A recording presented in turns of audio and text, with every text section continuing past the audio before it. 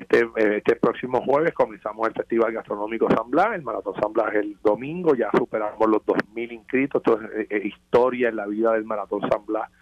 San Blas ha pasado de mil corredores, creo que en 3 o 4 ocasiones. El año pasado fue la de mayor cantidad con 1.615 y este año estamos cerrando las inscripciones en los 2.100. Esto trae un problema de logística. Nos habíamos preparado para 1.800, 1.900, vamos por 2.100.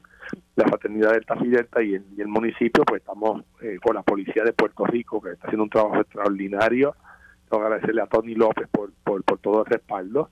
El manejo de 2.100 atletas en un periodo de 4 a 6 de la mañana para que a las 7 de la mañana del disparo. Exhorto a los atletas a que lleguen como antes de las 6 de la mañana, que es cuando se cierra el pueblo, para poder manejar la logística de llevarlos a la salida y que podamos correr sin ningún tipo de problema.